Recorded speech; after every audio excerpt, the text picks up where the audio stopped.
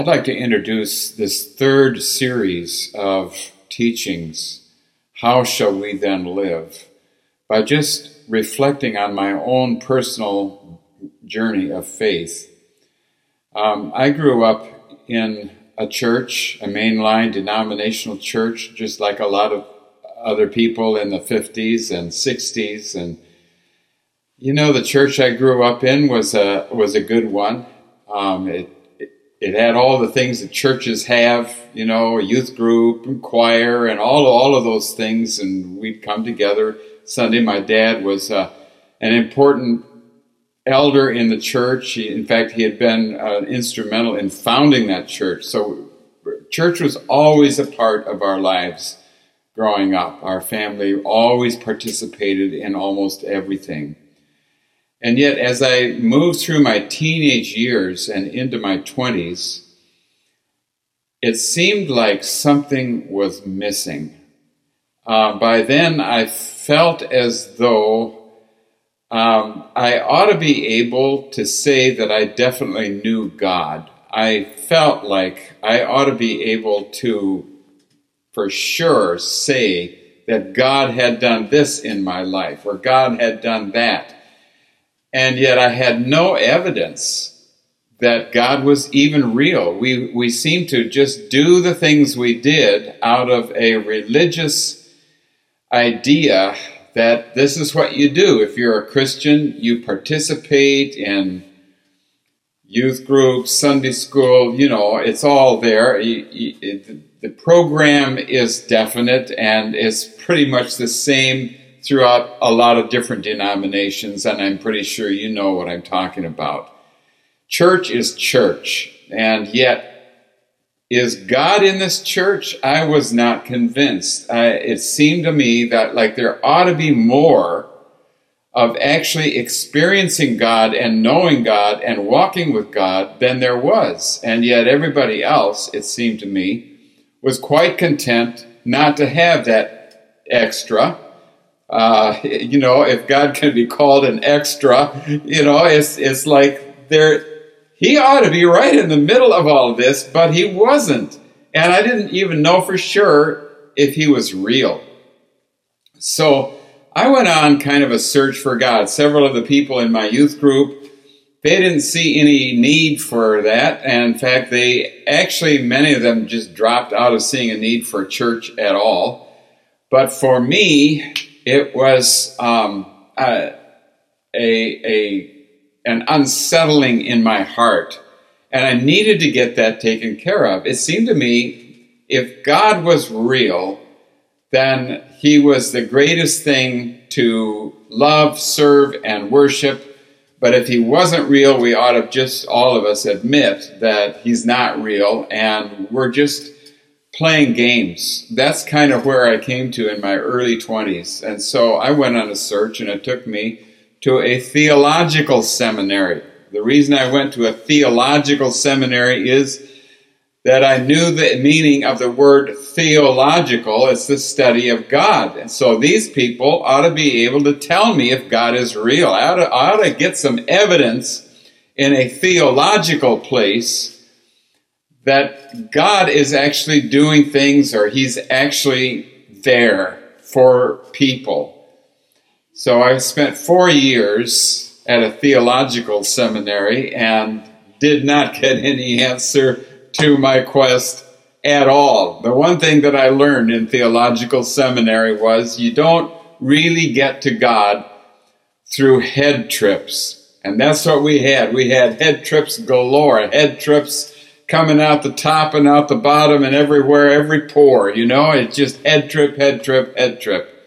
And I did very well at my head trips. I received good grades for head trips. And the professors at my seminary basically said, of all the students that are here, you would make a wonderful pastor. And so based on that, I thought maybe I'll become a pastor. If they say I'd make a good pastor, maybe I might be one. So, it was as good a choice of a career as any.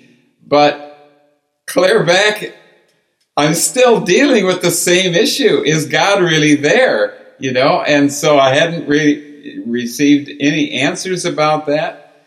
And so finally I get to my first pastorate as an assistant pastor in Oregon. And I'm really unsettled. I really don't know what I'm doing there exactly. But they said that I'd make a good pastor, you see. And then the one that brought me there was impressed by my academic credentials. I was good at head trips. So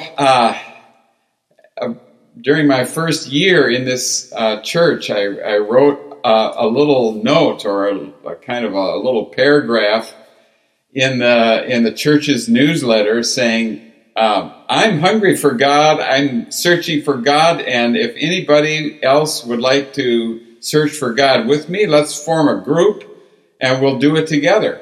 Well, there was a lady in the church who, as soon as she read that, she just came right to my office and was there in my office ready to talk to me. And I found out that this lady, well, there's two things about her. First of all, as I would look out at the church on Sunday mornings while I'm helping to lead worship, she would be beaming there up at me with this smile on her face. Now, everybody else was not like that. It was such a contrast. So here she was beaming up with this smile of love towards me every time I'd get up there. And she'd be looking at me like that. And then the other thing was, she came into my office and she said that she wanted to tell me her story. So this is the second thing I'm learning about her, that 8 years before, she had asked Jesus to baptize her with the Holy Spirit. And when she did, her life changed, and she was a different person after that. And so she wondered if that wasn't the kind of thing that I would be looking for. And so she gave me some books and some cassette tapes. Remember what those look like? And I started to listen, and I started to read. And then we'd get together. We did have a small group. And she was the leader, and I was really one of 8 or 9 people who were just hungry and seeking if we couldn't actually experience God somehow. So finally, after 9 months of being in this group together, and it was the day of Pentecost, 1972, we all got together around this table and we asked Jesus to baptize us with the Holy Spirit. And not much happened on that day, but that was the beginning of a total transformation of my life. Now, the charismatic movement, which is what I was experiencing, that movement has come and gone. Not much of it left today. But what happened to me, it was as though I had stepped into another world. One world was the world of religion. The other world was the world of walking with God. Those are two very different worlds that seem to sort of be together, but oftentimes they aren't.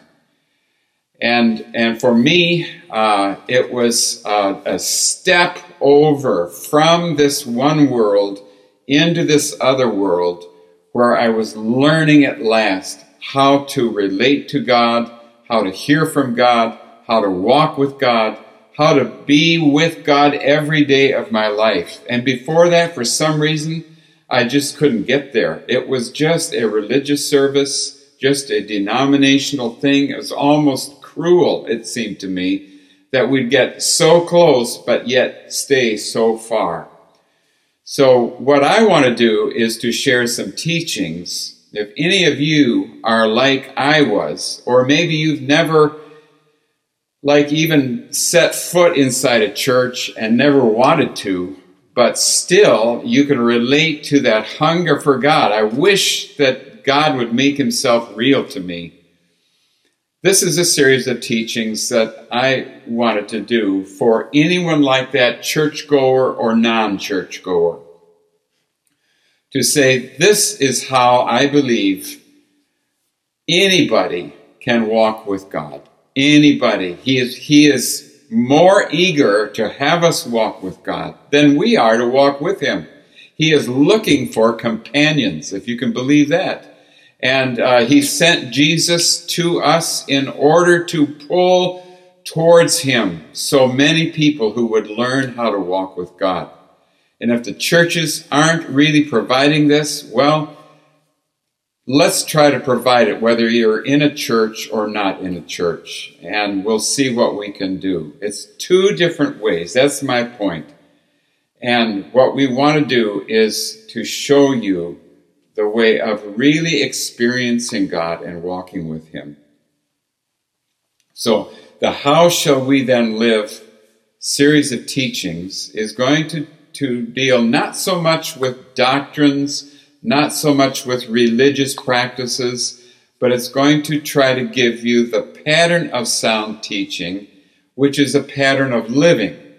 And we'll get into that as we go along, but it is a pattern by which we can every day walk with God. He becomes just as real to us as the person next to us sitting in a classroom or sitting in a church pew.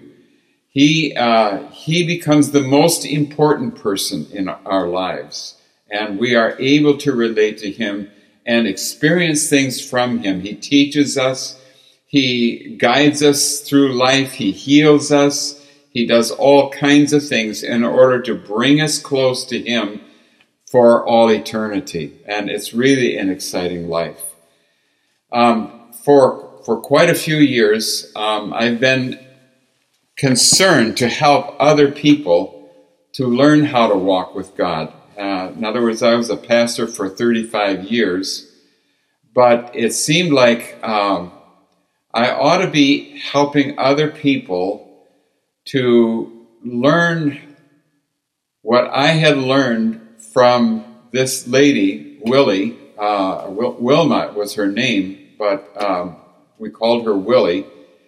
And what she had done for me was to walk with me until I got it, and I was on my way.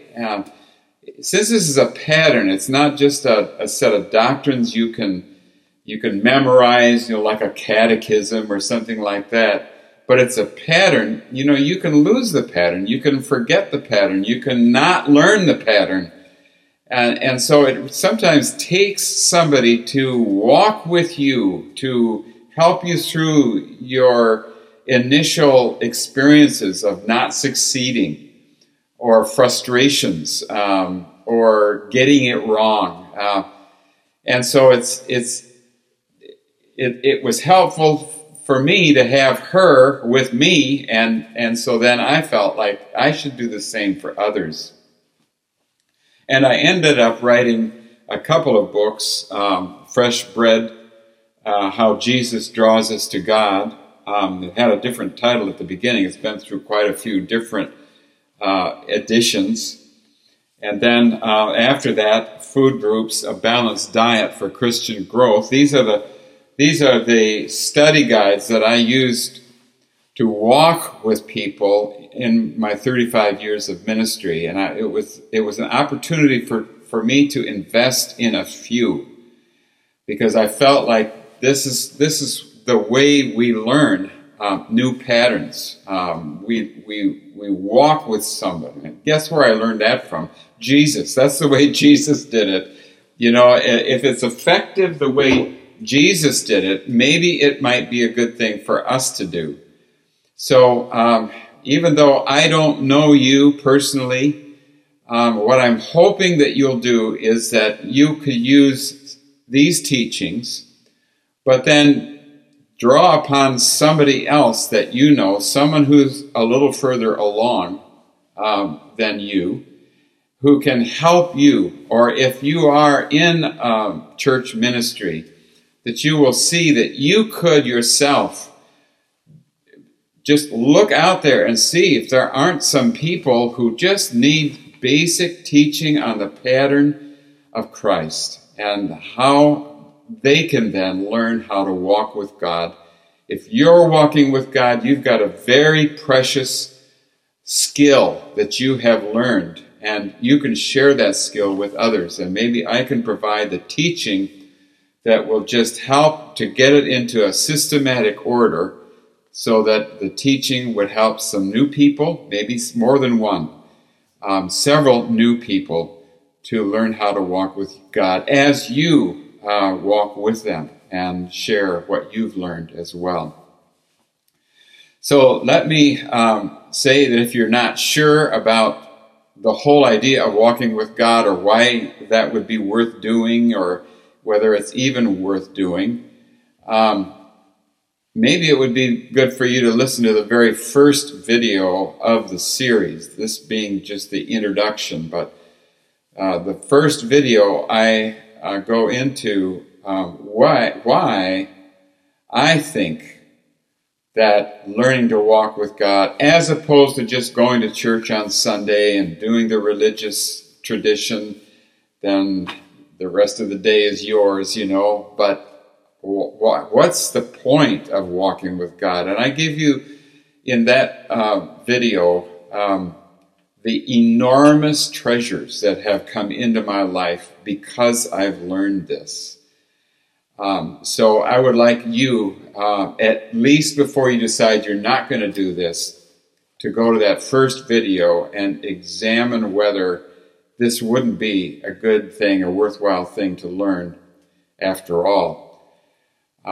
Then also, there's 3 videos that I put in that are entitled The Lost Art of Disciple Making. And there's one for just newcomers, people who are just inquiring, who don't know anything about it. But if that's you, there's a video for you in that. There's a second video for like people who are more experienced in walking with God and they have been doing it for a while. And then there's a third video for pastors. I was a pastor for 35 years, and I believe that Jesus was the greatest of all the pastors. And when he said, make disciples, teaching people to observe what I have commanded, he really wants us to do that. And as pastors, are we doing that? Is that what the purpose of our church and our ministry is? And so I've got some ideas about really devoting ourselves to being discipled and making disciples. In other words, investing in love relationships, regardless of the institution of the church and all the committees and choirs and, the pews, the pulpits, the stained glass windows, the steeples with bells, all that stuff. Maybe that isn't as important as we've made it, and maybe what is important is what Jesus says is important. And I'm hoping that I can make a case for the lost art of disciple making.